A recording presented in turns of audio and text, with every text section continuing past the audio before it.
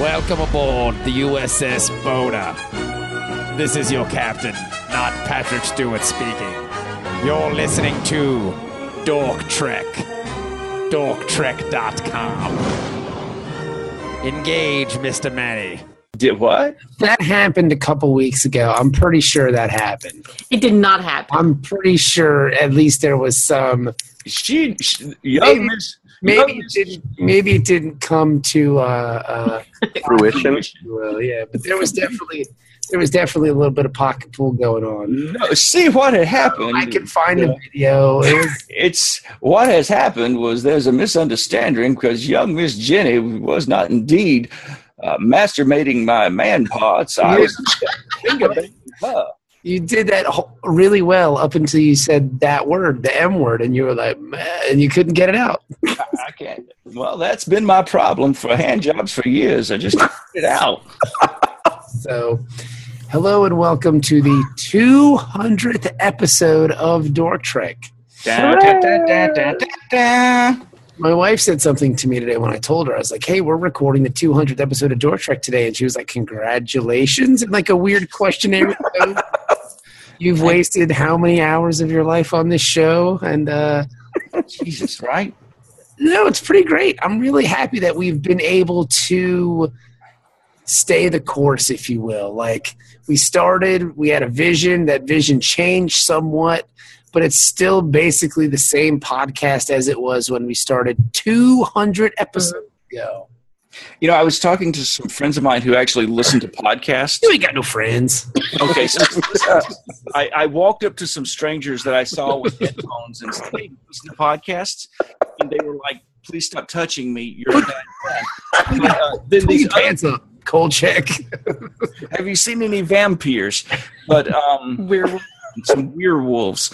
But this other group of people who did listen to podcasts, when I told them that we were recording number 200 tonight, they were shocked because that's usually around 100 is when you dwindle out and kind of fade. We're stubborn. Yeah.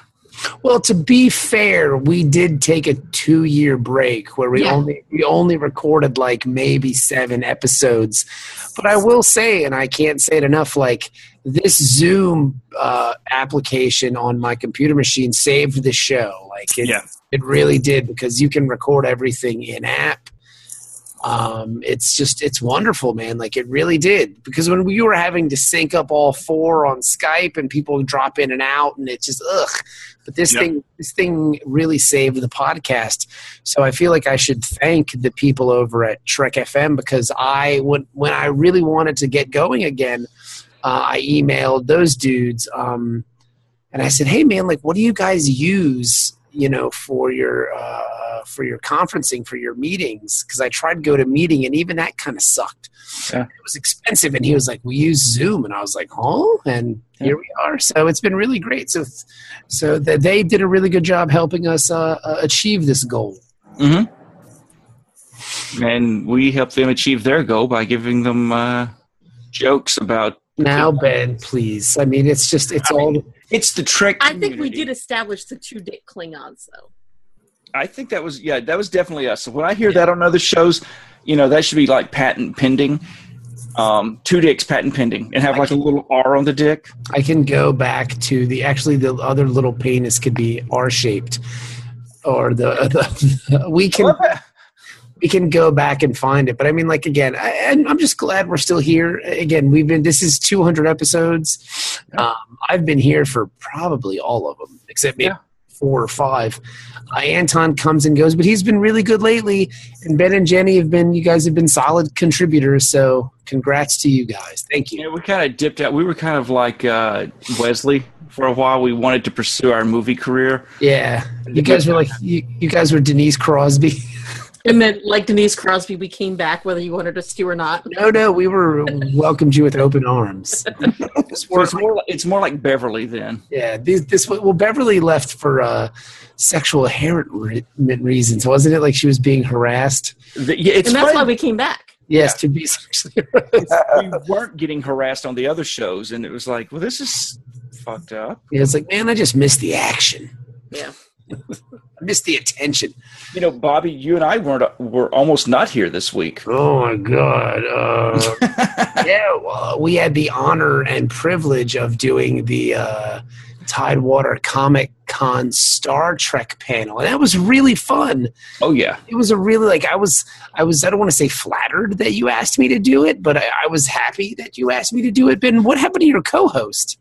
Well, okay. So first of all, I thought I'm the one who was flattered because when the showrunner, Federale, asked for Star Trek fans in the Hampton Roads area, you were one of the first to say, have you talked to Ben McCormick? You're the A number one. You were kicked out of a costuming group for being too. I think there was 5 of us that's immediately said Ben. Yeah, Ben, Star Trek guy. So I was honored, and then when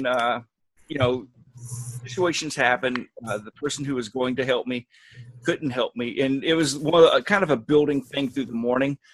I was like, crap, I need to have a backup plan. And the first name that came to mind, since I could pick on my own now, was Bob.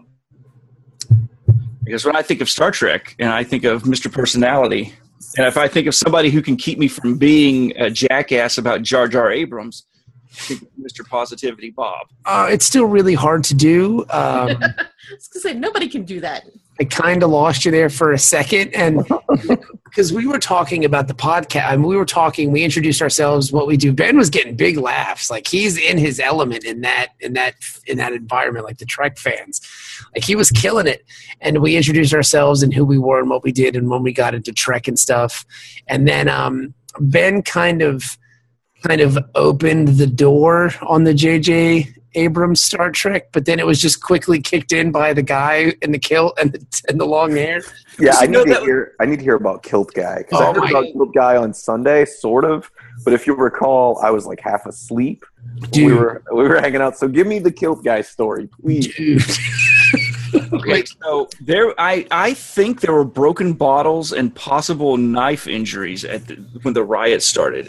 Holy shit! It was. How did it happen? Well, we were talking. The new series is coming up, right? Yes, the new series is coming up, and I believe that was the first point of his objection. Yes, was the new series. As we all know, the new series is coming out, I guess, in January of 2017. I'm really excited about it. I believe Me too. I think it looks awesome. Yeah, this fellow, however, took exception to the fact that the show was going to be on the CBS All Access, which is their version of Netflix or Amazon Prime or whatever, because you have to pay to see it. And they're going to give you the first episode on CBS, and then after that, it's going to be paid for. It's going to be a paid thing, which, I mean, they're just going for the money. Okay, Bob? They're just going for the money. That's what every show is about. They're just going for the money. And nobody else is going to talk until you understand that they're just going for the money. Was that his argument? It's a his argument was they're just going for the money. It's a cash grab. I remember him saying specifically cash grab. That's not. Yeah, it's not fair to the Trek fans. And I was like, dude, I mean, this is it's about making money. That's what Viacom is in the business to do. They're not doing things for free. Could I spirit of Star Trek? Let me postulate a theory here. Postulate away, friend. I will. Okay, so too smart for the show. Yeah, my bad. I got an idea what might actually be happening. Hold on, man. Hold on. Right there, and the doctor had to lance it. Hold on. I got to run to the can. I just pooped myself. But okay, so Legend of Korra, and this will make sense in a second. So Legend of Korra was on Nickelodeon. Yes, it was moved from Nickelodeon in season 3, I believe, to only being shown on the web. Mm-hmm. The episodes continued on the web; they aired that way. And after the fact, it was because there was a lot of things that they considered maybe not accepted by what would be mainstream audiences, whether they're lifestyle choices that the characters made, or action beats or story beats or whatever. I would think with Roddenberry's vision, what I love about Trek, which is the all-inclusive thing, maybe the proper venue for Trek isn't TV, but is a streaming service where you're paying to watch it so that you're not getting as much backlash, because it's kind of hard for people to bitch about something that they're spending money on, because then they can just stop spending money on it. Yes, And they don't have to watch the new episodes, if that makes sense. I think that's a good point, Anton, but I think, Bob, you made a really good point that you don't have to have the same audience. Yes. Right. Numbers-wise. Yes. Because, and my take on it, what I've been saying, since the panel, is that people who run television networks don't yet understand streaming, but they know that Hulu and Netflix are doing it, and they're getting a lot from that. So they want to get in on that. But they don't know what, downloads and this and that. So Star Trek, if they have low ratings on Tuesday nights at 8, that's because Flash is on and, they die. So they cancel it after 6 episodes. But if it's on All Access and it's like, I don't know, it got 60 downloads this month, that sounds good. 60 is better than 50. All right, let's go. So that's my goal. 60 downloads. That's my shit right there. And part of it is too, it's like they can actually quantify like in dollars. Like if they have a certain number of subscribers to CBS All Access and then Star Trek comes on, and then the number of subscriptions while Star Trek is on jumps from, let's say, like pre-Star Trek it's like 1,000 to post-Star Trek it's 4,000. They can go, okay, well, we've added 3,000 new people at $9 a month, so this is definitely worth our investment. So they can just kind of funnel it that way, and then not have to worry about pulling in 13 million people, 14 million people, 16 million people, the kind of numbers you need for a show to survive, because it's very high, and few shows make it out of the initial 6 episodes. Yeah, and here's the other thing. Like you said, quantifiable. You know how many downloads you get. You don't know how many people in America. You get an estimate from Nielsen or whatever.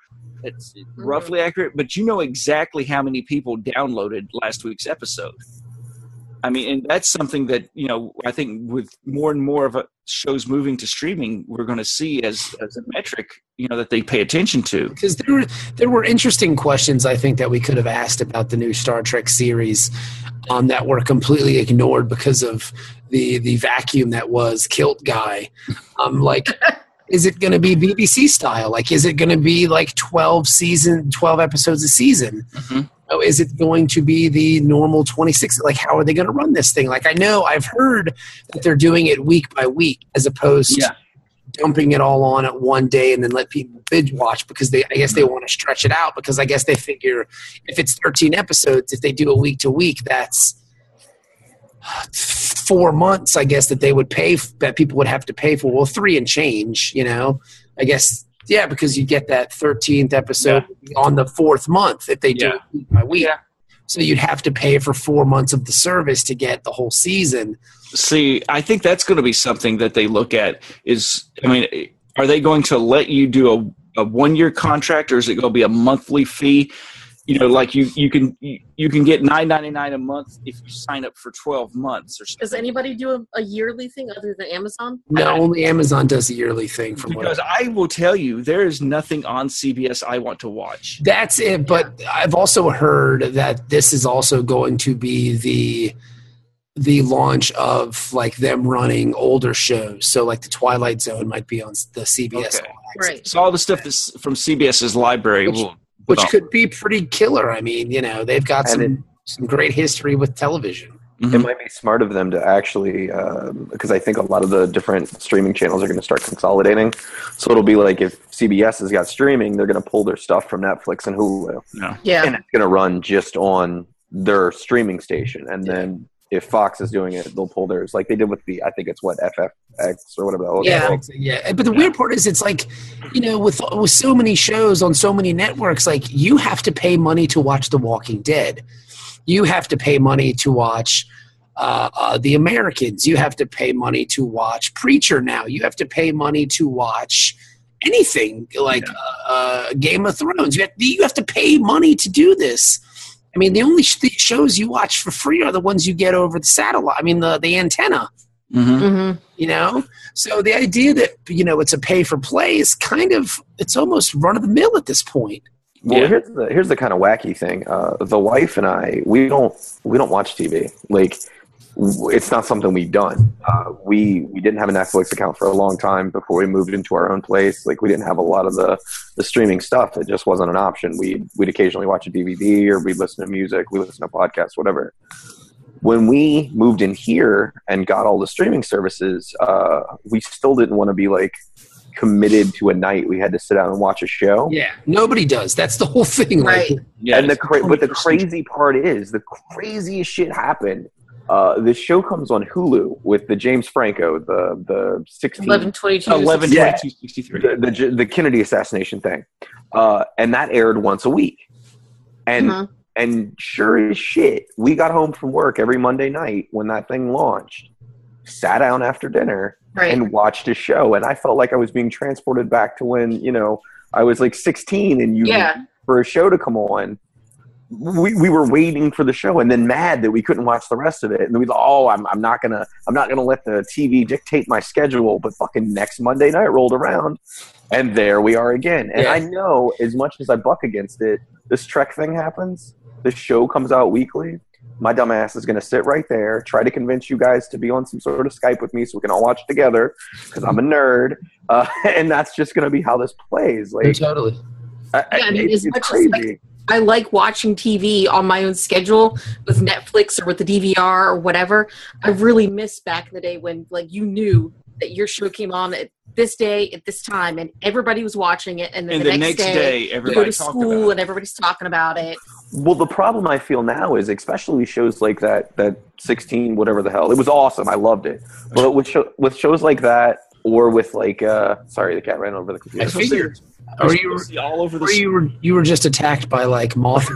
But with a lot of stuff that comes out now, I feel like, binging Daredevil or binging Jessica Jones. If I don't give that much of a shit about spoilers, but at the same time, I feel like there are plot points. If I'm going to dedicate X amount of time to a show, I don't want somebody to tell me the entire plot in a Facebook news feed or some Twitter post or some comment on BuzzFeed or something in the next 6 hours because, Fudgy from California has, stayed up on whatever he's cracked out on and watched everything and is live blogging it. And I'm like, what the hell are you doing? Like, I want to watch the show too. Yeah. I actually hate binging now. Like, I just feel like you don't get to just enjoy the show at a nice pace. Well, we used to let things simmer. Yeah, you used to let it settle.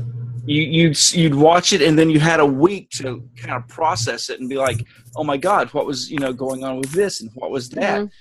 And now there's no cliffhangers because you can just watch the next one. Yeah. Well, there are cliffhangers, but it's to get you to watch the next one. Like when I was binging Breaking Bad, it was just like, and next. And since Jenny was ahead of me on Breaking Bad, she would be like, oh yeah, don't start the next one because you have to watch the one after that if you watch the next one.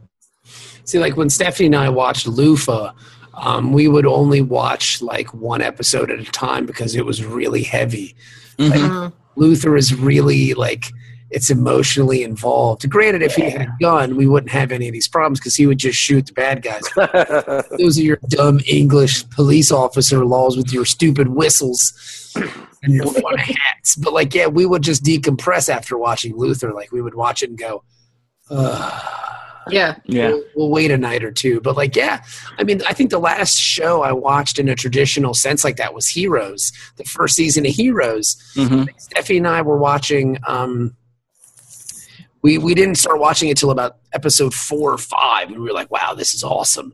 And then what we did was we just went back on iTunes and bought the first 4, watched those, and then watched from that point on. Granted, we stopped pretty quickly in the second season, but we watched that every week, and it was awesome. So, like, I think there's something to be said about the merit of it. Once it's to be fun, but like this dude was just livid about it, and I was like, okay, buddy, let's, And then again, when your show is streaming like that, you don't need to pull the numbers to stay on network television because the worst thing that they could do is get a 24 share for week 1 because everybody's jazzed, and then for week 2 it drops to like a 6.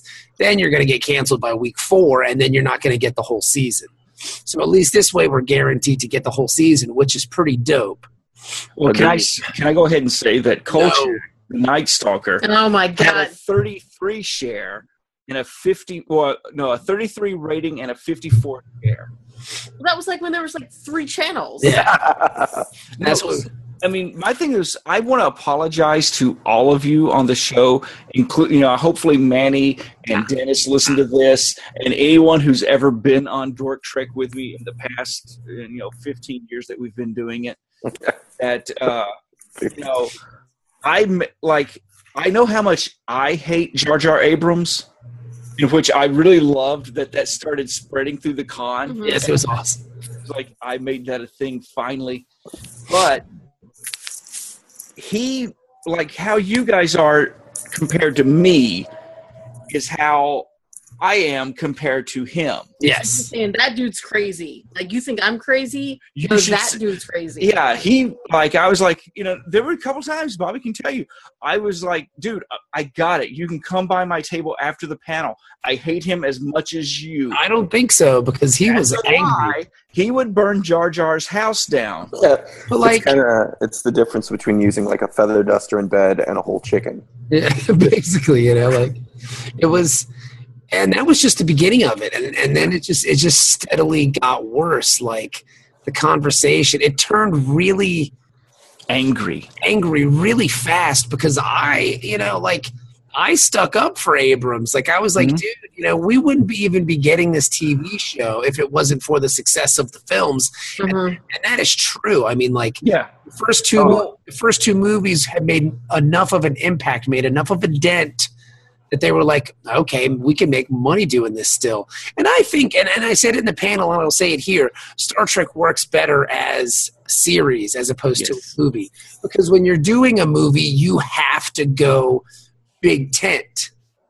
Yeah. And that's what these Jar Jar Abrams movies, the J.J. Abrams films, these new Star Trek movies, they're big tents. They try to get everybody in with the explosions and the hot chicks and all this stuff. They try to get everybody in that they can. So if they do a series, they know that audience will dwindle away, but at least they made their 500 million box office worldwide. Yeah. And that's the thing. It's like, and I don't think people understand that so much, that like they're wearing blinders with the vision that Roddenberry had. And even so much so, one of the guys in the panel was saying, and he was still, very passionate and animate about it. But his argument was like, Roddenberry wasn't interested in money. Like Roddenberry was interested in social change, and he wanted to bring about this better life for people in general, and money wasn't important to him. And I said, if that was the case, he would have donated all of the proceeds to charity for the show. I mean, granted, there is the Gene Roddenberry Foundation, yes, and I'm sure they've done cool stuff for people. But I mean, make no mistake, if you're a creative person, if you are someone who's trying to produce, you want to A, make money, and B, make more product. Yeah. That's the goal, like to make more things, to diversify yourself, so you're just doing stuff. I can't recommend enough that people watch Chaos on the Bridge while it's on Netflix. It was awesome. I saw it. It was great.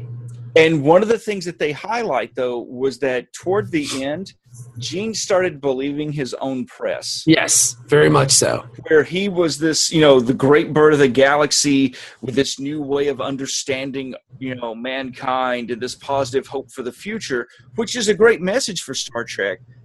But he felt like he was, maybe if he had been in better health, we would have had a Scientology-like church started for Star Trek. There were some members in the audience on Saturday or Sunday at Tidewater Comic Con. I mean, I get it. Roddenberry's a cool dude. He was a futurist. Yes. Yeah. Still, he is in the business of commerce. Yeah. Yeah. He was primarily trying to tell a story to make money, to tell more stories. And he worked the social change into the story, and that's great. But I don't think that was his. Well, and something that I didn't get to bring up with all that was going on is, when you talk about how much Gene Roddenberry contributed, the Japanese Zeros are buzzing the house at the moment. Okay. It's the Gene Army outside there. It's Kilt Guy has his quasi Scottish Air Force buzzing our house to take us down. Send help. But no, it's the other Gene that people really need to think about, and that was Gene L. Kuhn, who was the other producer on the show, and a lot of the stuff that we consider to be Star Trek was his idea. Yeah. I mean, he's pretty much like the Bill Finger to Bob Kane. Yes, very much so. That's a great way to great look analogy, man. That was good. Yep. That's a great argument. And you have no idea, though, and just not to sidetrack too much, how happy I am that lawsuit finally got settled and Bill Finger is starting to get credit now. Yeah, for those of you that don't know what Ben's talking about, I'll let Anton explain because you're the resident Batman expert, Anton. Okay, so Bob Kane is always credited in creating Batman. So, like, he's the person that he's the face. Yeah, he's kind of like this is the dude that's in charge of everything. He's the guy that created Batman from beginning to end. He's the guy that did it. What a lot of people don't realize is that it takes multiple people to make comic books.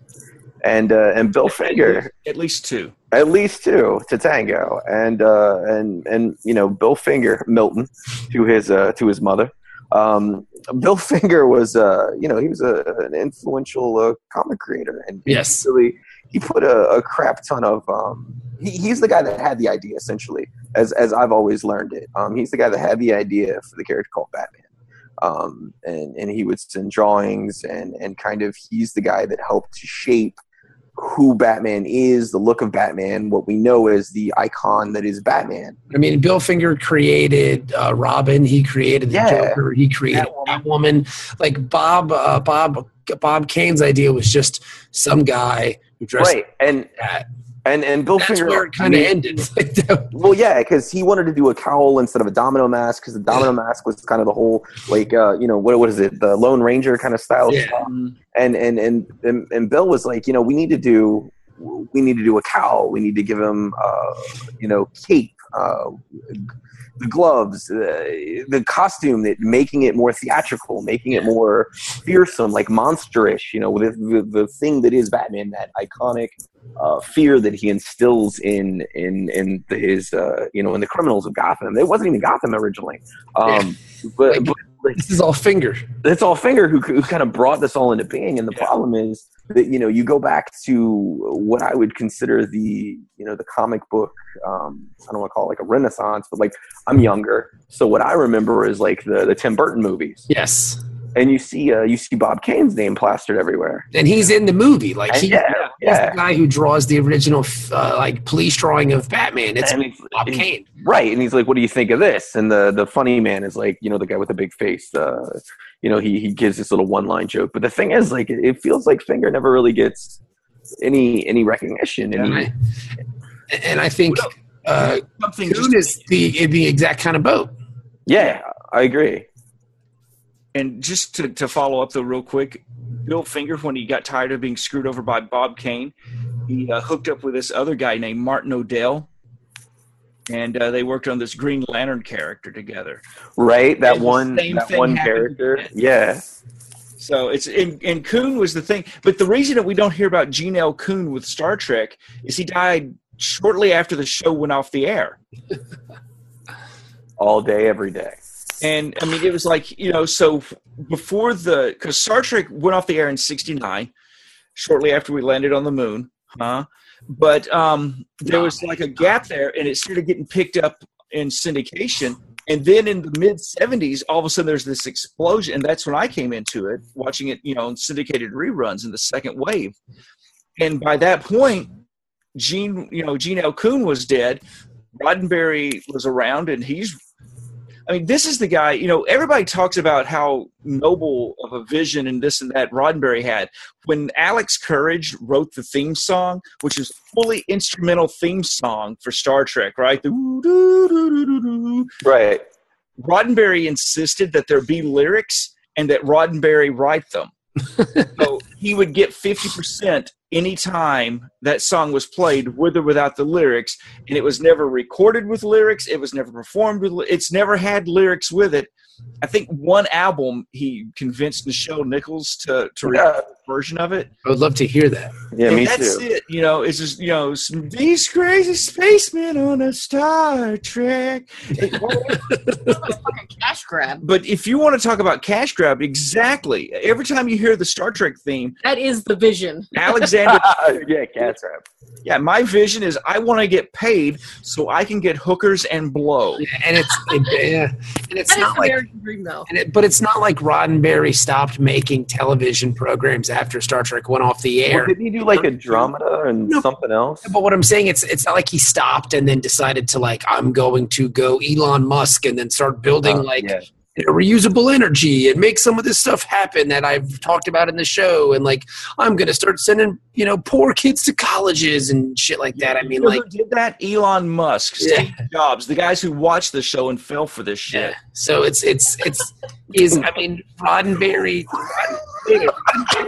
Roddenberry, to his credit, is a great television man. But before Star Trek, if Star Trek never would have happened, he just would have been some guy who wrote some history. That's it. Detective Stowe. Yeah. So the Roddenberry praise was very heavy and very strong. And they even got into arguments about how, Deep Space Nine and stuff like that aren't considered Roddenberry's vision because, the scoundrels that were Quark and people like that. But I mean,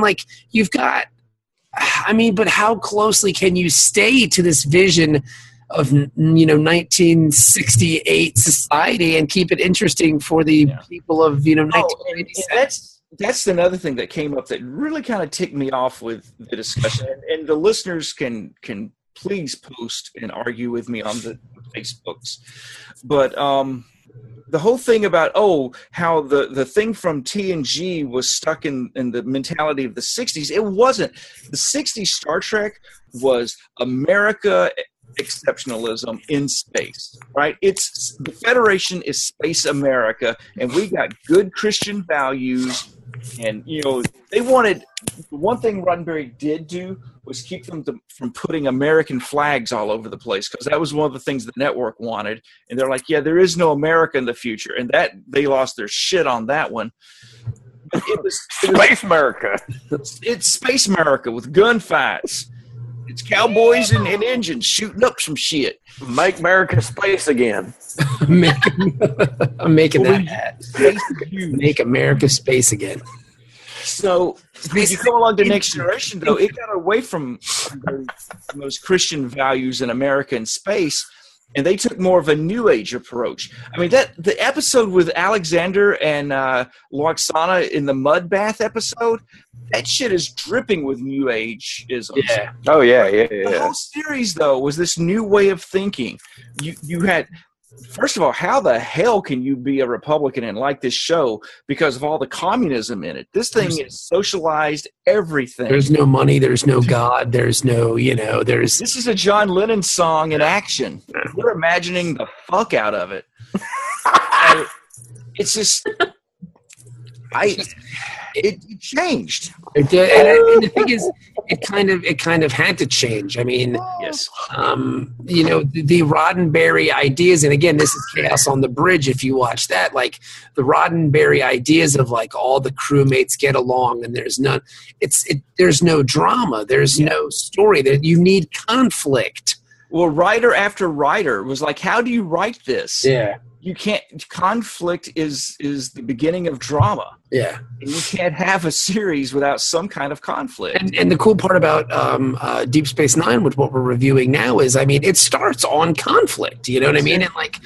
And when we were talking about it yesterday, Quark, who is a mainstay on Deep Space Nine. Yep. I mean, he would be the alien villain of the week on TOS because he's a gambler, he's a smuggler, he's a black marketeer. He has this weird currency that he keeps. He's completely anti Star Trek. Yeah, but he makes the show work. He makes things interesting.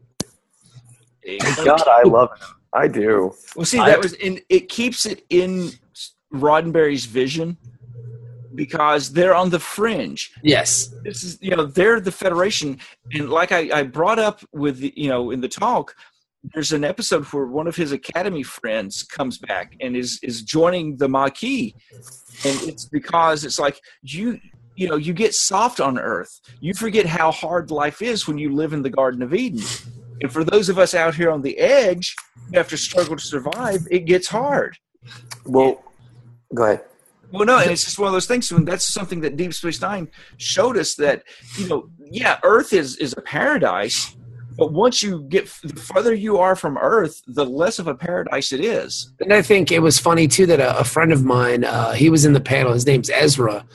He's a filmmaker. He does some stuff with the Hulkster over on Radio Free Radio. He's a good dude, and he loves Trek more than most. And he was bringing up that, like, some of the Trek that people hold near and dear to their hearts, like Wrath of Khan, isn't in Roddenberry's vision of Star Trek. Like, it's far away Star Trek movie there was. Yeah. So it's interesting the way people kind of take Roddenberry's vision and kind of use it for their own they twist it at their own necessity. It's how religions get started. Yeah, Well, it's the problem we with all watch the same show. It's true. And we got something completely different from it. I mean, I always see it as the generalized problem with like fandom across the board and with the screaming voices that are the panty twisted internet, which is everybody wants to call back. I love you, but everybody wants this flat Earth concept. It's like it has to be this one thing, and God forbid it change or evolve or grow into something different if it's not that one thing that they like about it. These people only like the blue diamond marshmallow. They don't want any other marshmallows, no OD pieces, just the blue diamond marshmallow, and fuck you if you don't like the blue diamond marshmallow. And the thing is, it's frightening to see on the interweb, on Twitter. I mean, imagine being in a conference room with it. Oh, I couldn't. Dude, My concern was that the door was behind them. It was, like, next time I want there to be a door behind me. There's a side door that we could have snuck out of. I did not see the side door. I was under the table that opens the floor, and you drop down to the first level and run off. Like in Mr. Burns' office. Yeah. But yeah, I want to manly. The killed guy. I mean, he even got more angry as the thing went on about like how in J.J. Abrams' Star Trek they cured death and how it's not Star Trek. And I mean, I understand the beef that you have with Into the Darkness or whatever it's. Is that what it's called? Into the Darkness. Into the Darkness. Star Trek Into Darkness. Into Darkness. Like, if you're gonna do your own thing, do your own thing. Like, don't keep it so close to the source material. But I mean, like.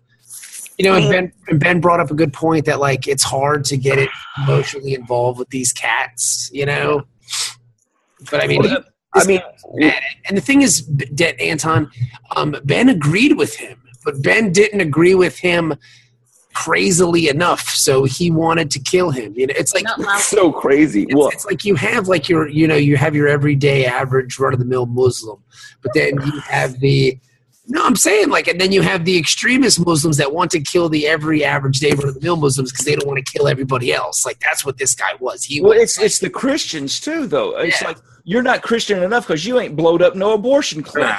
This guy was bonkers, like just ape shit. Well, that's the thing is when you're having a discussion about who hates J.J. Abrams more, I come out as the rational voice. There should be red lights flashing. There should be men with straitjackets. And the funny part was, while this was going on, somebody was over patting his arm, trying to console him, it's okay, dude, it's okay. Oh no, I saw whoever was with him. There were several times that she would reach over when he would start to talk, and we were talking, and she would, she would just do that. Because he was he was dominating the question and answer period, and he was just a maniac. I even said, hey man, I don't mind Abrams that much because at least I'm getting more stories. And no, it's a cash grab. It's not the vision. Dude, I was like, I'm at 308. We can go talk about it. And there were times when I was at 308 and I was bouncing around from table to table talking to people that I saw Kilt Dude walking up and down my aisle, like looking frantically from side to side. So I'm pretty sure if he would have seen me. Did you hide behind Drew's banner? No. I was sitting over at a friend's table because he had to go to the bathroom. Then I went over to Drew's table and talked. So I was just bouncing around. I mean, it was late on a Sunday. You know what I mean? Yeah. I was totally hiding behind the banner. No, yeah, because you were talking to him as we were leaving. Like, was he as passionate to you in person? Well, see, I had another panel immediately after that, and it's like I got to go to this thing, and he was. And I told him though, I agree with you. It's not, but that's how I've come to peace with it. Is it's not Star Trek. You guys know for a fact from the beginning I've called it Space Movie 2009, 2013, and now we have the sequel, Space Movie 2016. And it looks awesome, and I'm stoked for it. Motorcycles in space. Space motorcycles, how cool! No, it's not a space motorcycle. It's just he went down to Suzuki Yamaha CRV and bought a fucking motorcycle. It's but that wasn't on Earth. It had to be in space. Idris Elba, bro. Idris Elba. Covered in makeup. Doesn't make sense to me. Sexy man on television, and you get him in your movie, and you cover him with 8 pounds of latex. Have you seen the classic throwback poster though? That thing looks awesome. The new poster, it's so pretty. I'm gonna see it. I'll see it. What's the second half? Do they have Carl Urban on it? I don't know, but I love Carl Urban. He's my favorite character. He's not. Carl Urban had to take the poster, and he added himself and Sulu. And that's awesome. Chekhov, Photoshop. Dude, listen, to be fair, every episode it just says William Shatner, Leonard Nimoy, and DeForest Kelley, and that's it. Right. And sometimes it doesn't even say DeForest Kelley. Like it's just first season it didn't say DeForest Kelley, but he quickly stood out as the third member of the Triumvirate. Yeah, and that's why whenever people talk about classic Trek, you have the big three and the bottom four. Yeah, right. And that's because Bones is awesome. Yeah, right. And honestly, I've said from the beginning though that my favorite part of any of the Jar Jar Trek has been Carl Urban. Oh hell yeah, this guy channels McCoy. He's so pretty. Watched every YouTube video of DeForest Kelley as McCoy on repeat, just nonstop. See, I also like. I think Pine's good. Oh yeah. I think the casting in general is really good. Yeah, I'm not really crazy about Zoe Saldana, but whatever. She's a hot black chick. It's either like Hollywood works in weird ways. It would either be her or Beyonce because they can only think of like 2 black chicks at a time. Exactly. So it's like Halle Berry's too. Black. Yes, Halle Berry's too old. Tina Turner doesn't really do movies anymore, so I guess it's that girl from that movie over there, right? Yeah, that's all we got. Yeah, the blue girl from Avatar. Hollywood works weird that way with minorities, especially like you get like what T'Challa is James Brown. He's been James Brown. He's been Jackie Robinson. I mean, anytime there's a major black part, it's like, we'll get that guy. Why? Because he does all that stuff. Like, what do you mean? He's black. That's the only guy I can think of. It's like in the 60s or the 70s. I used to watch Black Sheep Squadron all the time. Baba Black Sheep. Yeah, that was good. I love that show. And you've got, the Japanese are obviously a big part of it. I'm pretty sure I saw George Takei at least once in this thing. I think he's in every episode. And no, but there's the same 20 No, he's in the same episode. Actors. Yeah, I know. It's Mr. Miyagi and Sulu's running around. That's the thing. It's like you don't even have to be Japanese. You just have to be Asian. You have to be like, yeah. It's like in the old Western days, you had the same, 30 or 40, Mexicans, Italians, and Puerto Ricans, and the 4 actual Native Americans that were in every Western. Yeah, but it was crazy, man. Oh, yeah, you played ethnic roles. Yeah, like I watched an episode of Kolchak, and they actually had. I don't believe that for a second. He was an Indian in it, but he was the guy. What's his name? Richard Keel, who played Jaws. Blonde. He was the Indian in that episode, and he had like this bad brown face on. Well, I mean, like I was watching Svengoolie one night, and the guy who played Charlie Chan was like some English dude who just had squinty eyes. Like, that's it. Oh, no, they put, like, latex. Number one son. He had honorable number one son. So, yeah, he was just some drunk British guy. Well, what about you got the thing with the dude from Brotherhood of the Wolf who's playing like a Native American ass kicker and like, French revolutionary. Then he plays the Crow in the Crow TV show, and now he's the chairman on Iron Chef.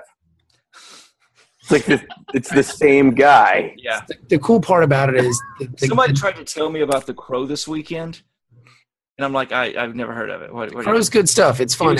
He was like, oh yeah, he could play Brandon Lee. I'm like, who? He's like Bruce Lee's son. I'm like, the Crow. Well, I've read the comic. I haven't seen the first movie. I'm like, is he around? It's like, no, he died. There was an accident. I'm like, oh, that's bad. The creator of it is a pretty nice dude, though. I met him a couple of years ago at Richmond, and he was like, I kind of expected him to be terrifying because, the intensity that he brings to the book, and he just kind of has that, like, death stare going on. But he was so nice and, like, really just, he kept calling me over, and we had conversations. He was such a cool dude. It blew my mind. Yeah, people are nice. That's the one thing I highly recommend. People are nice. Go to Tidewater Comic Con. Unless you're wearing a kilt and you have a long ponytail. No. He was not. He had a long ponytail, too. He looked like put comic book guy from The Simpsons in a kilt, and that was... I don't want my... Like, I'm not even making it up. Worst panel ever. I don't want to get shot while I'm masturbating at the fountain in Town Center. And he sneaks up on me, and what's what I do on Thursdays? And and he like sneaks up when I'm at the moment of. How's that security clearance coming? It's okay. It's question number 17. Do you do this? Yes, as long as you tell him it. So, and that's actually a very specific question. Do you masturbate at the fountain in Town Center, Virginia Beach? And you're like, yes. We all. Who doesn't? But and my turn is Thursday from 7 to 8:30, and then again at 2 a.m. to 3:30. It's not like I can last that long. It's just that I have to fit it into that time. No. But so I don't need this guy pissed off at me. But I will say I understand his passion. No, I get it too, man. I get it. I don't want people to think he's a raging lunatic. Because, he is, but I get it. Yeah, but so am I. That's what I'm saying. Like, I understand fandom. Like, I'm a baseball fan. I'm a comic fan. I mean, I've learned in my.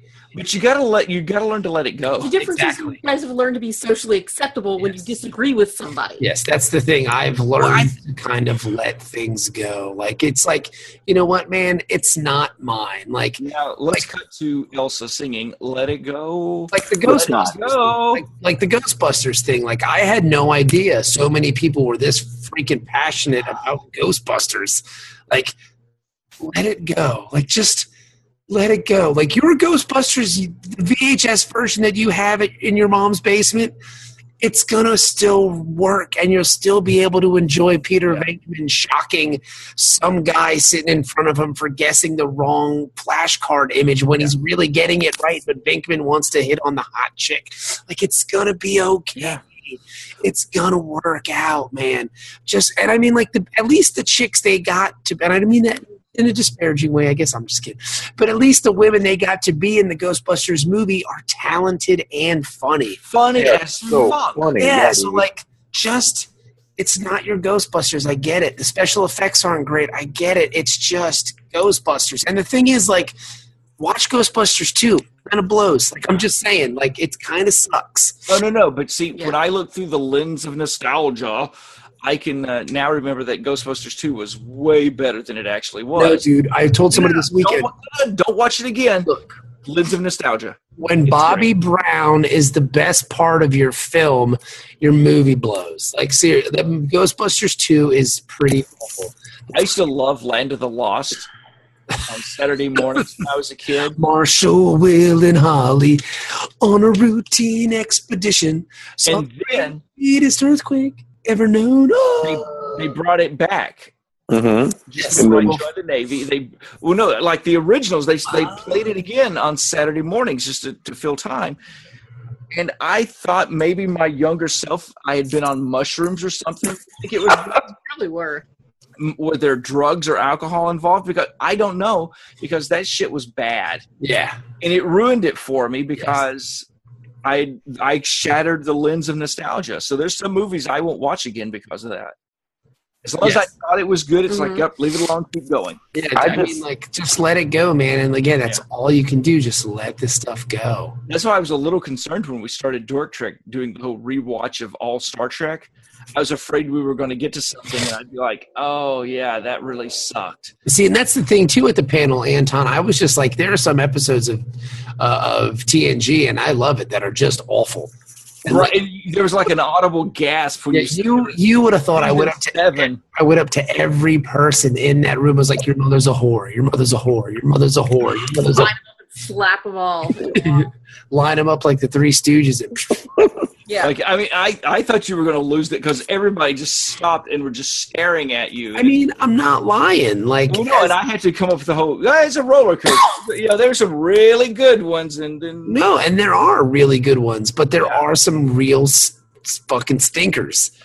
But isn't that actually a mark of, like, if you love something or not, is when you can, as opposed to being, like, blindly lemming, like, following something, to your own demise, or or do you actually have discerning taste and go, hey man, I love Star Trek, some of it's awesome, this is my favorite part, and I love this thing here, and I love this characterization, and this stuff I think is kind of lame and dumb, but that doesn't make me love it any less. I just recognize that there are flaws in the things I love.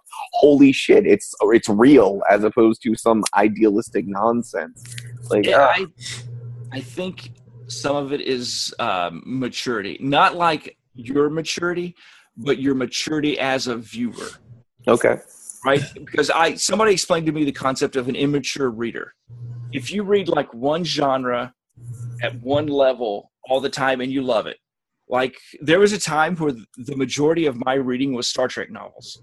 Like the Star Trek, which are non-canon. Gasp.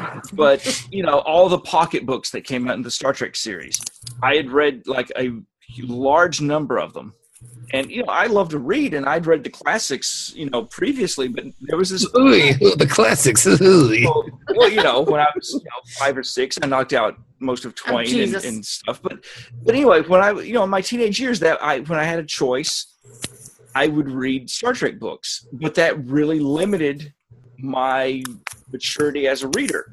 I needed to stretch out. I needed to read some Proust. I needed to read, modern tales. I needed to read other things besides this one genre and this one style. I get what you're saying. I completely as viewers, we are immature viewers if you just focus on Star Trek and these 700 episodes, and that is the one true Trek, and that's all we can have, and you don't grow. Yeah, but to some of these people, like, one of the guys who was talking about like first degree canon, and he was saying like TNG is like second degree canon, and like the stuff is like, because you're bastardizing the original material. So by the time you get to Enterprise, I mean, like it's weird because these folks, as passionate and as interested and as loving as they looked at Star Trek, I mean, the Roddenberry rule for Star Trek is if it's on screen, it's canon. Yeah. Canon. And these dudes were arguing that, no, this isn't even the Roddenberry vision. And like, this stuff isn't canon. It's like, no, dude. It's like it's Old Testament and New Testament. Okay, here's the thing. Anything after Roddenberry died, right, once he stopped day-to-day production of the show, so that's like halfway through 3rd season. So, all right, there you go. Nothing. You've got the first 3 years of original Trek. You got the first 2.5 years of TNG. That's all that's canon. Yep, that's it. Everything else, Right. Everything we need to change. I'm sorry, we got to change the name. It's no longer Dork Trek. It's Dork, not Canon Trek. But the entire Wahidas, the spiritual bullshit of the show that we all love, and we sit here and we've done I haven't been all 200 episodes, but I mean, there's 200 episodes of this podcast, and we talk about it. We're passionate about it. The entire thing is to explore things that are new. No, totally. Yeah, like that's. I mean, I love all that. That's the vision. Yeah, that is the vision: is to experience new shit and learn new things. And it's like, I mean, let me stick my finger in your butt. Well, no, I that's not new. I brought up on your house that it was, you watch Star Trek, and there's a purple monkey, and there's some lasers, and there's this guy in a leather thong. And then an hour later, you're going. Seen this episode. Man, I gotta watch that one, yo. You go into the refrigerator though, and you stop, and you're like, "War is bad." Yeah. You don't know why. It's just that, and that was they had those metaphors, those underlying messages. Racism is bad, and these different things that they would hide in there. Vietnam is bad. You can't say that in 1967 on NBC television network. We'll figure it out. But if you have the hill people suffering as the Klingons give the village people weapons, and then there's the big conflict, and now Federation has to give the hill people weapons to keep that balance of power there. That's Vietnam. I'll even go so far as to say, like, sometimes Trek with their message is very heavy-handed, whereas, like, a TV show, I think a TV show that handled it way better was The Twilight Zone. Yeah. Twilight Zone was a show that was super preachy about their messaging. But sometimes, there are some episodes of original series that just fucking beat you over the head with it. It's like, all right. I got it. But there were some episodes of Twilight Zone that were fucking preachy. Oh, no, totally. Like, no, I'm not saying it wasn't. Like, I'm not, again. You know what? You don't understand the vision, Bobby. I can't have this conversation with you anymore. This podcast is a cash grab. It is. It's a giant. We're just really bad at grabbing cash. We're like in the crystal thing where they've got like the tube, the wind tube, and we're all the cash, and we're just like, and we're we have dinosaur arms. Yes. We just want those little arm extenders, so we're unstoppable. But I will say it was a lot of fun, and I'm glad that I was involved, and it was cool. Yeah. There was one lady who came up to me after the yelling and the screaming and the bickering, and I was telling a friend about what was going on, and she was like, "I was in that panel, and I thought you guys did a great job. I really enjoyed it. I've been a Trek fan." She was an older woman. She was like, "I've been watching it since it was on in like the 60s," and I was like, "Wow, you look great for your age, lady." But that's neither here nor there. But she was like, "I love it. It's fantastic." And I just, halfway through the panel, I wanted to stand up and go, "I don't think this panel is very much in Gene Roddenberry's vision." And I told her, I said, "If you would have said that, I would have fallen off the stage. Like, I just would have died, because it would have been the best thing ever. Because you've got these people screaming at us about, Trek not being Trek anymore, and they've ruined it. Give us back our Trek. Yeah. It's like, dude, if you want to make a fucking Star Trek, go make your own fucking Star Trek. You have Word on your computer, start writing, make your own fucking TV show. But leave it. I'm a tapping. But anyway, 200 episodes, man. 200 episodes. Yeah. Here we are. And, we haven't talked about football or baseball yet. No, I mean, we've been talking about Star Trek. Comics. We did go into Batman. We did talk a little Bill Finger. And I pulled myself back because I wanted to launch into the whole villains creation thing. Because trust me, the Joker creation and the Penguin, Riddler, all of it, man, it's all there. But you can't get me started on that. No, I heard now with the Rebirth thing, there's like 3 Jokers running aroround. I saw that. Yeah. I'm so excited. How does that work? Like, is it like? Like, how does that happen? I guess I got to go buy the book. It's 80. It's 80 pages for $2.99, which that's amazing. Wow. Did you see the thing where Superman's power is getting split into like 7 people or something? Again? Well, it's not Superman anymore. There's like 7 different people who are getting Superman's powers, or there's X amount of people who are getting Superman's powers. I think it's going to go the same route as like Captain Marvel, Shazam. Where they're all going to be our powers combined to create the Superman. It's like Voltron's son? I think so, yeah. They had, though, Superman Red and Superman Blue back then. Yeah, back in the day. But then, but then Steel got it after he died. Like, remember, after Funeral for a Friend, like, his powers went into a bunch of different people. Well, no, but see, that's the thing. No, I'm saying after he came back. After he came back from the dead. Yeah, there was 2. There was Superman Red and Superman Blue. And here's the thing, though, is that the classic Superman is back. No, not the blue jeans and a t-shirt Superman in New 52, but real Superman that I grew up with is back. But he's going to die. I want to say that I think a lot of this and a lot of the direction that the comics are going to take And a lot of the direction that DC is going to take is going to be, oh shit, we are so sorry for the shit. Oh yeah, totally. In these last two movies, and we've already started filming this Justice League thing, so please, for the love of Christ, love us again. I'm not 100% on it yet because money's been tight, so I haven't been getting comics, and that makes me sad. But hopefully, I'll be able to clean my box soon. But I've been reading some things on the interwebs, and they're talking about like they're eradicating the whole 52, and I loved it. Like I know some people hated it, and I got room full of comics, man. You've seen my office; it's floor to ceiling shelves of comics upon comics upon comics. I got a comic store for my collection, you know. And I loved New 50. Well, at least the Batman of New 52, and the fact that it's like you gave me 5 years of what I thought was really compelling, really awesome stuff, and now it's not real anymore. I mean, it was never real in the first place. I mean, but it doesn't make me like mad. I guess you don't want to put a kilt on and yell. I'm not going to put it. Well, no. I'm not going to put a kilt on and yell at some people in a panel for it. Now, I did just read Captain America: Man at a Time. Mm-hmm. Which I want to say was that Wade that wrote that? Mark Wade? I don't remember. I can't remember. I know now he is, all of a sudden, he's a Hydra agent. Yeah, and here everybody today was losing their shit that Captain America said, "Hail Hydra," and little Stevie Rogers was in Hydra. That's what, back in the Depression time when his dad was an abusive Irish drunk.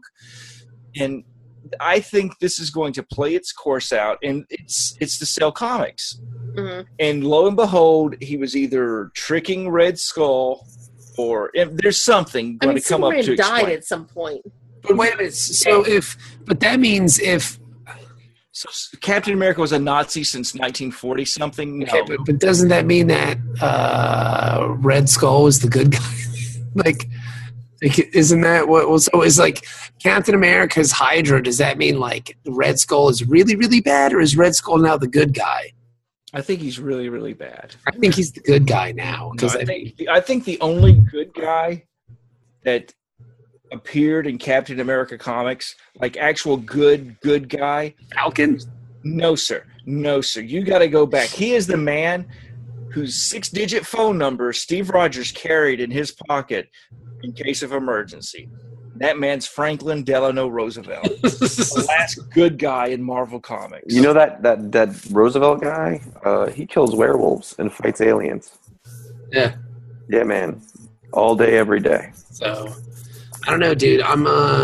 He's got the Disney hydraulic legs. That's right.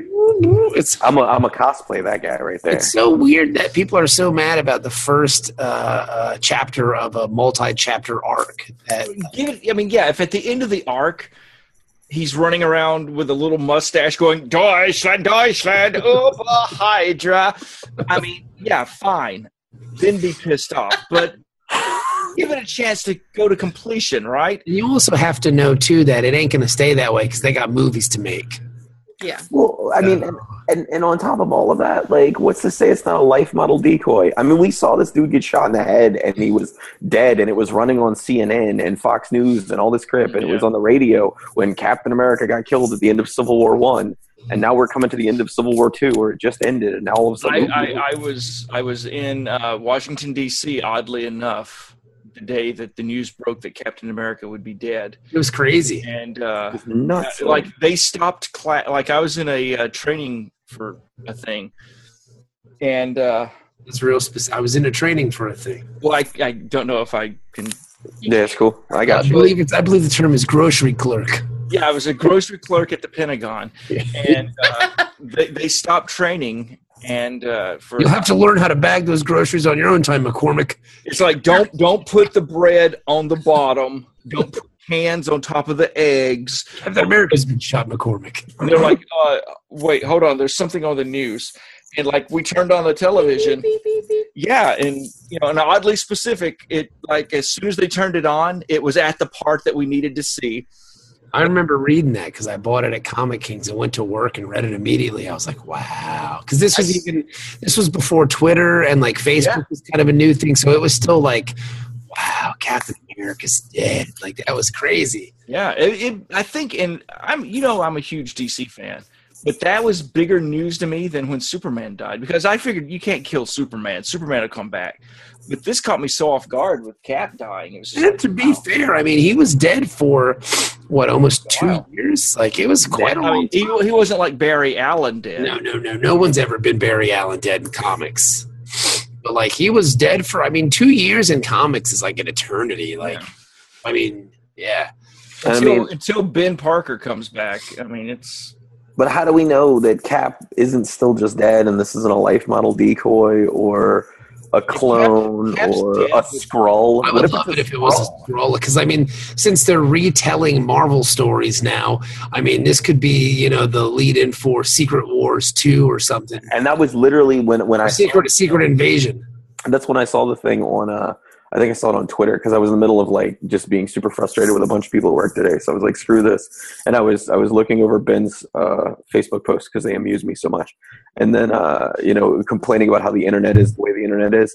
And then I saw the news and I read it and I'm like, oh, so he's probably a Skrull. Which would be cool. And I went on with my day.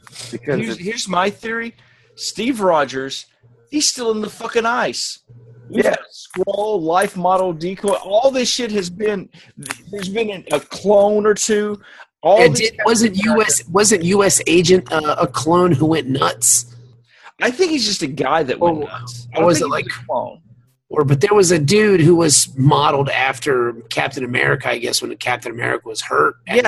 Yeah, but he was just nuts. He was a super soldier because he's on Jessica Jones actually. Mm-hmm. It was kind of freaky because when they said his name, I'm like, wait a minute, that's the guy with that tattooed an American flag on his face. But here's the thing, boys and girls. You got an actor who's nearing the kind of the end of his time with the Marvel Film Company. You got a franchise that's doing gangbusters. It's slaying and it's got Disney behind it.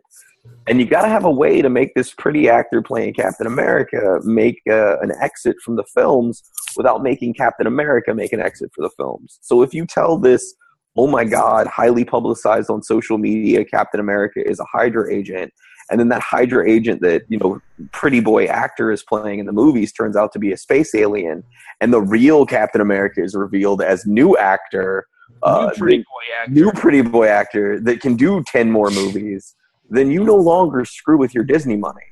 It's your legacy. It's not a bad idea. It's not bad thinking. Chris Evans will be Steve Rogers until the end, and as long as this franchise is going, they're not going to recast. Or Robert Downey Jr. Yeah, now they may replace them as the character. He may step down and let Bucky take over as Captain America. He may let Sam Wilson take over as Captain America, which has both of those things have happened in the comics, haven't they? Mm-hmm. And again, I'm not what shirt am I wearing? I'm not a Marvel fan. You got that Target, to be fair. I did. Right before the show. I was like, oh, we're going to talk about comics today. And time was a man knew who Captain America stood for. Up and down the Mississippi. I wasn't arguing, but I was telling a friend of mine that the Marvel cinematic universe is built on the broad shoulders of Robert Downey Jr. Yes. And he deserves every ounce of praise and dimes and nickels and bags of cash that they can give him because, it's all him.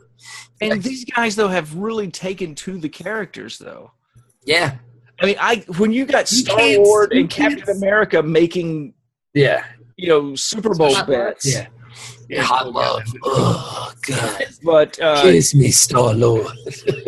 Yeah, Cap's the top. Yeah. But, you think? Shows up at, oh, yeah. And who's, come on, Star-Lord? He's taking ditch. But, who's going to whose children's hospital? I'd see him as a power bottom. Yeah, that's what I was thinking. Yeah, he's going to be good at it, but he's definitely a bottom. Okay. He can take the cock, though. Let's look at him. And he used to be kind of pudgy, so he's going to work for it. But that's a very fair point. It's one of those things where these guys are – I saw the video. I was in tears. Yeah. There's a little kid with the amputated arm. Yes. And this company does, these 3D printing of prosthetic arms that actually, are attenuated and move and shit, like Bonnie Man, Steve Austin. And they have fucking Robert Downey Jr. He almost said Tony Danza. Tony talking about the Danza boss. Jr. Hey, I'm Tony Danza. All right, let's I'm Iron Man here. I drive a taxi and put on armor. I think I'm the boss. that's the one area where DC and Warner Brothers as a whole is just lacking. Like they don't do any of that stuff, like the publicity stuff, the PR stuff. I mean, Robert Downey Jr. is great. I can watch that guy do anything. And I love, though, where the whole thing is like, oh, Superman had to be dark and gritty because, these old-fashioned values and this right and wrong in America, and truth, justice, that doesn't sell anymore. Nobody wants a big blue Boy Scout that, Except for Captain America. Yeah, there's that. Whoops. That's literally exactly Captain America and Superman, they should be arguing about who's the gooder one. I mean, who is more America? Yeah. God damn it. Piss me. Oh, all right, Ben, calm The down. only person I hate more than Jar Jar Abrams right now is Zack Snyder. Well, they pulled him off the movies. He does not understand the character at all. It's weird, though, because Jeff Johns don't know shit about making movies. And, He's in charge now. I don't even know if Jeff Johns is going to write a good Batman. Like he's been in charge of the TV stuff. Yeah, but I mean, like, he's good at the Flash. He's good at. I just don't know about the Batman. I think Batman may be out of his reach. Well, that's why he's got Ben Affleck though as a co-producer. Yeah, I just don't know, man. I don't think I think some of the Batman best is all the Jeff Johns stuff that I've read. And it's not a ton, but I read a lot of that Green Lantern run. I read Darkest Night. Like, the one character he has the most trouble with in the DCU to me is Batman. Mm-hmm. That's just me. I mean, I don't know. Have you seen War, like Justice League War or Flashpoint? Mm-mm. See, those were both really good. And you know how hard of a critic I am on the DC animated universe. Like, if shit ain't good, I'm going to tell you ain't good. Flashpoint was tremendous. Yeah, they were, I mean, they basically all the DC animated movies, if Batman's in it, they're Batman movies.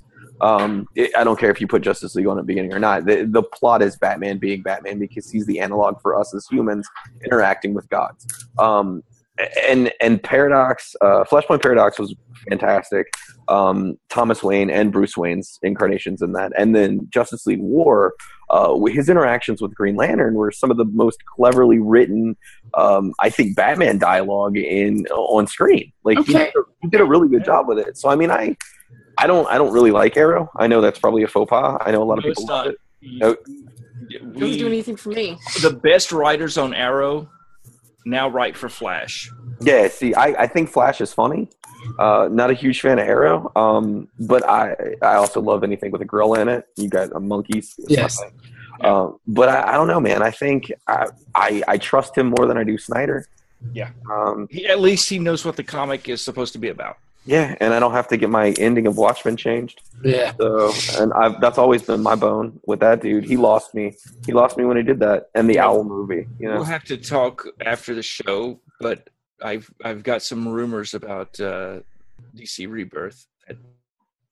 I think we've diverged from Trek a little.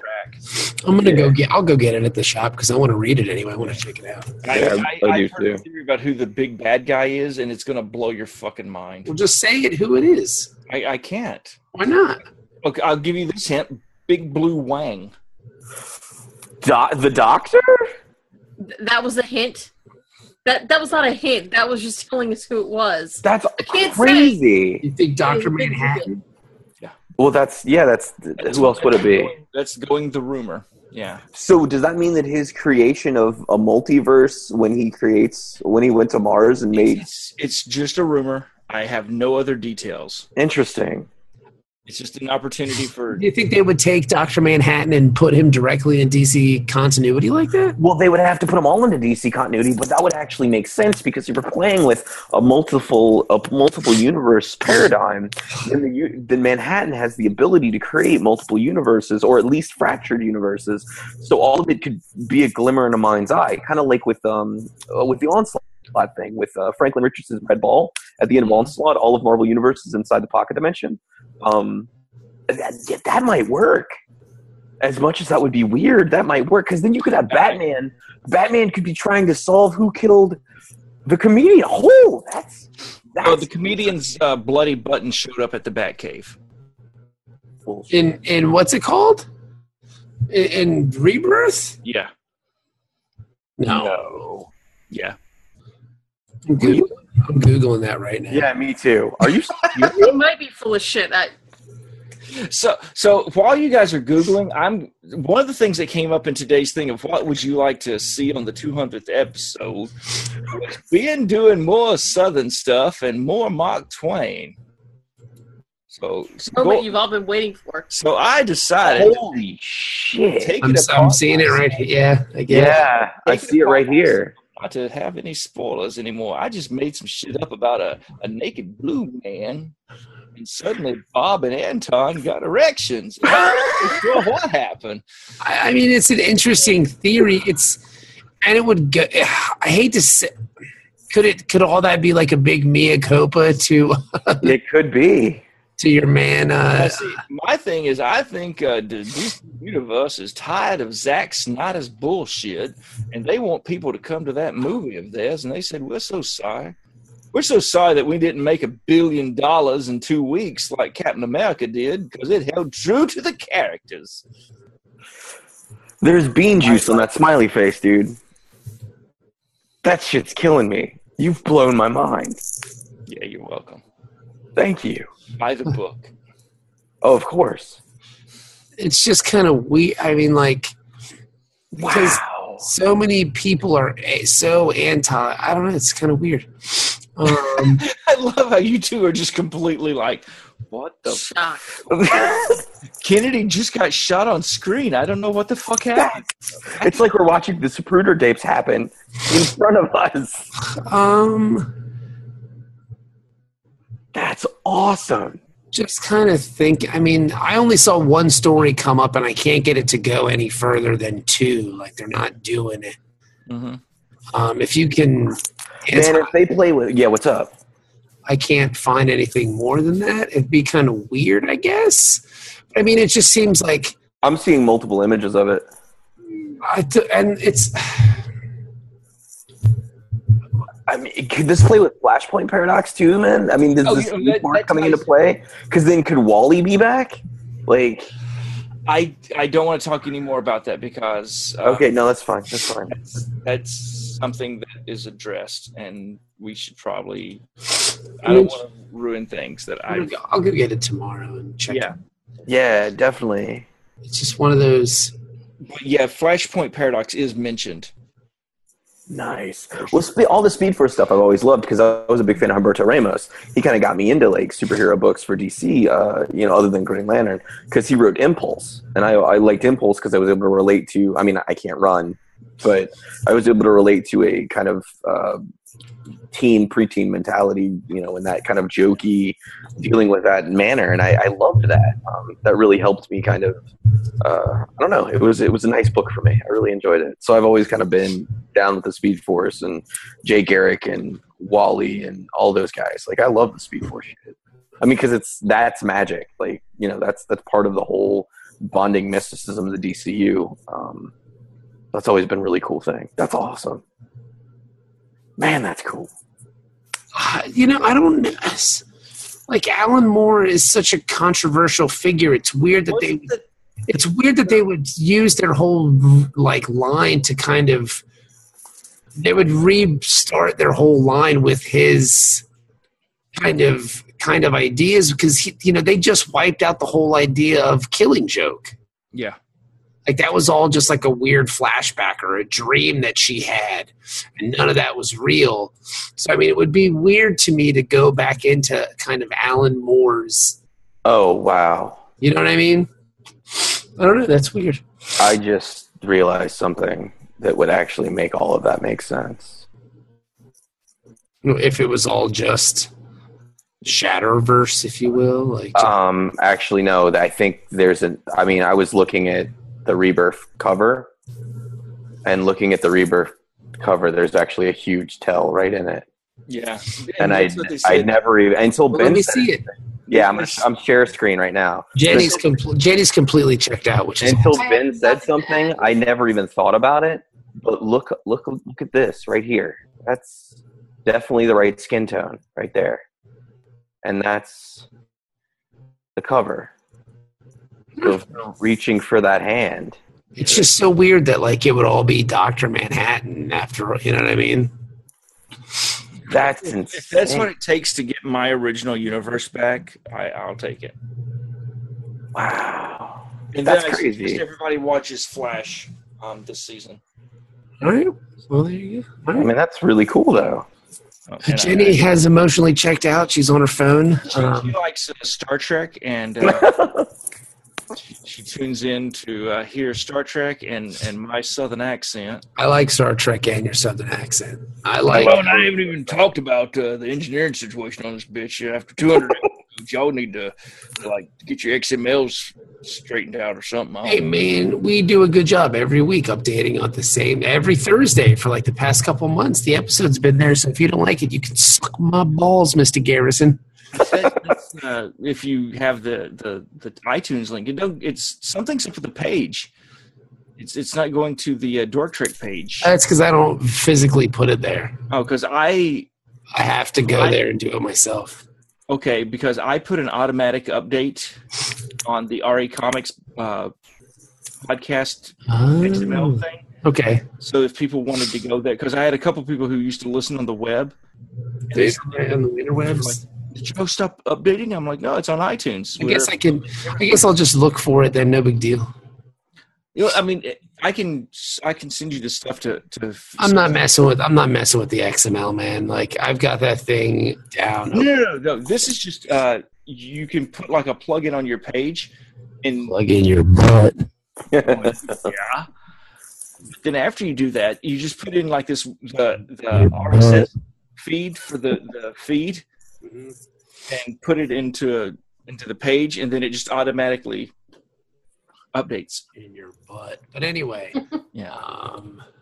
I hope we continue doing this podcast for a long time. So we've got like, what is it? This is 200. We've done 100 and something episodes of TNG. I believe we're on 10 episodes of next week we'll review episode 11. So we've got 400 episodes of Star Trek. 400 episodes. Not bad. And then, Trek 2017 will start its run, do it 7 years, get canceled, and then the sequel to that will come out Hopefully they'll do it BBC style where it'll only be 13 episodes a season because you can make a lot more impactful television that way. Mm. We won't have the Rape Ghost episode because they'll just be like, oh, this episode blows my asshole apart. Let's just do something else. But I want the asshole blowing episode. No, you don't. You gotta. That's part of Trek. That's part of the vision. Not anymore. It's not the vision. I don't want the vision. I want. And nobody will argue, and we'll all love each other. Shut up! I will fucking murder you. No, take off the kill, Bobby. I will kill your fucking face. Just your face, though. The rest of you. He's a very large man, and I'm scared of him, Bobby. And he will come to my house, or even worse, next year at Tidewater Comic Con, he's like, "I heard what you said on that goddamn podcast." I mean, he seemed like a nice fella. He was when I talked to him after the show. He was very passionate. Yeah, but you got to check some shit, man. Like, it's a fucking TV show, bro. It's like Star Trek. At the end of the day, you're watching a bunch of fucking men in makeup. Like, play make believe. Yeah, get the fuck out of here. Yeah, but it's something I get out my face. I understand the pain that he feels. I understand the pain too, man. We all love at the same time. It's like Jar Abrams started a hand job with him, and then got right almost to finish, and then went, "Oh yeah, I've got to go."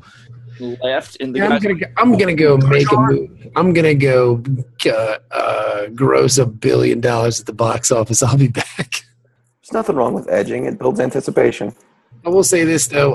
The one point that somebody did make is that J.J. Abrams likes to play on familiarity. Like, that's his thing. Like, he likes to stay. Hopefully this will be like a completely new Trek movie as opposed to like, this will be the whale one. What if this is the whale one? No, this is the one where they blow up the Enterprise, and then the next one will be the whale one.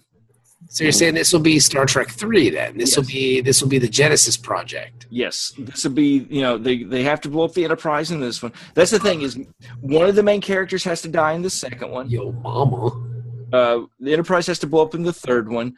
The whales have to be in the fourth one. I don't want there to be a fifth one, but then there won't skip the fifth one. To be fair, they probably won't make a fourth one if the third one doesn't do gangbusters. And that's the thing I don't understand. Like, why have an advertising budget in these day and age? Like, with the internets and the YouTubes and the video machines and all that stuff, like, do you even need to stick commercials on the Super Bowl? Like, everybody knows these fucking movies are coming out. Like, why spend $250 million in advertising? It's just dumb.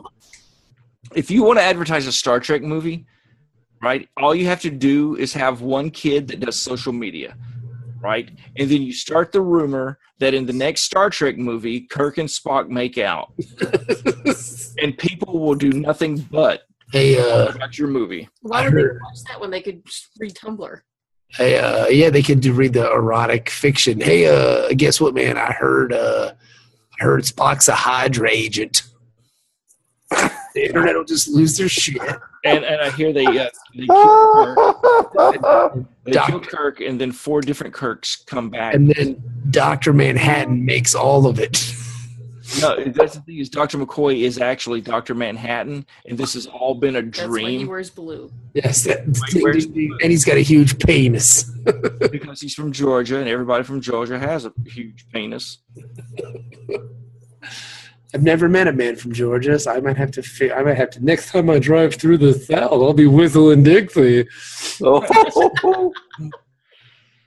But yeah, so I don't know, man. Like, why spend $250 million on advertising? Everybody knows these movies are coming. You don't have to pay the actors.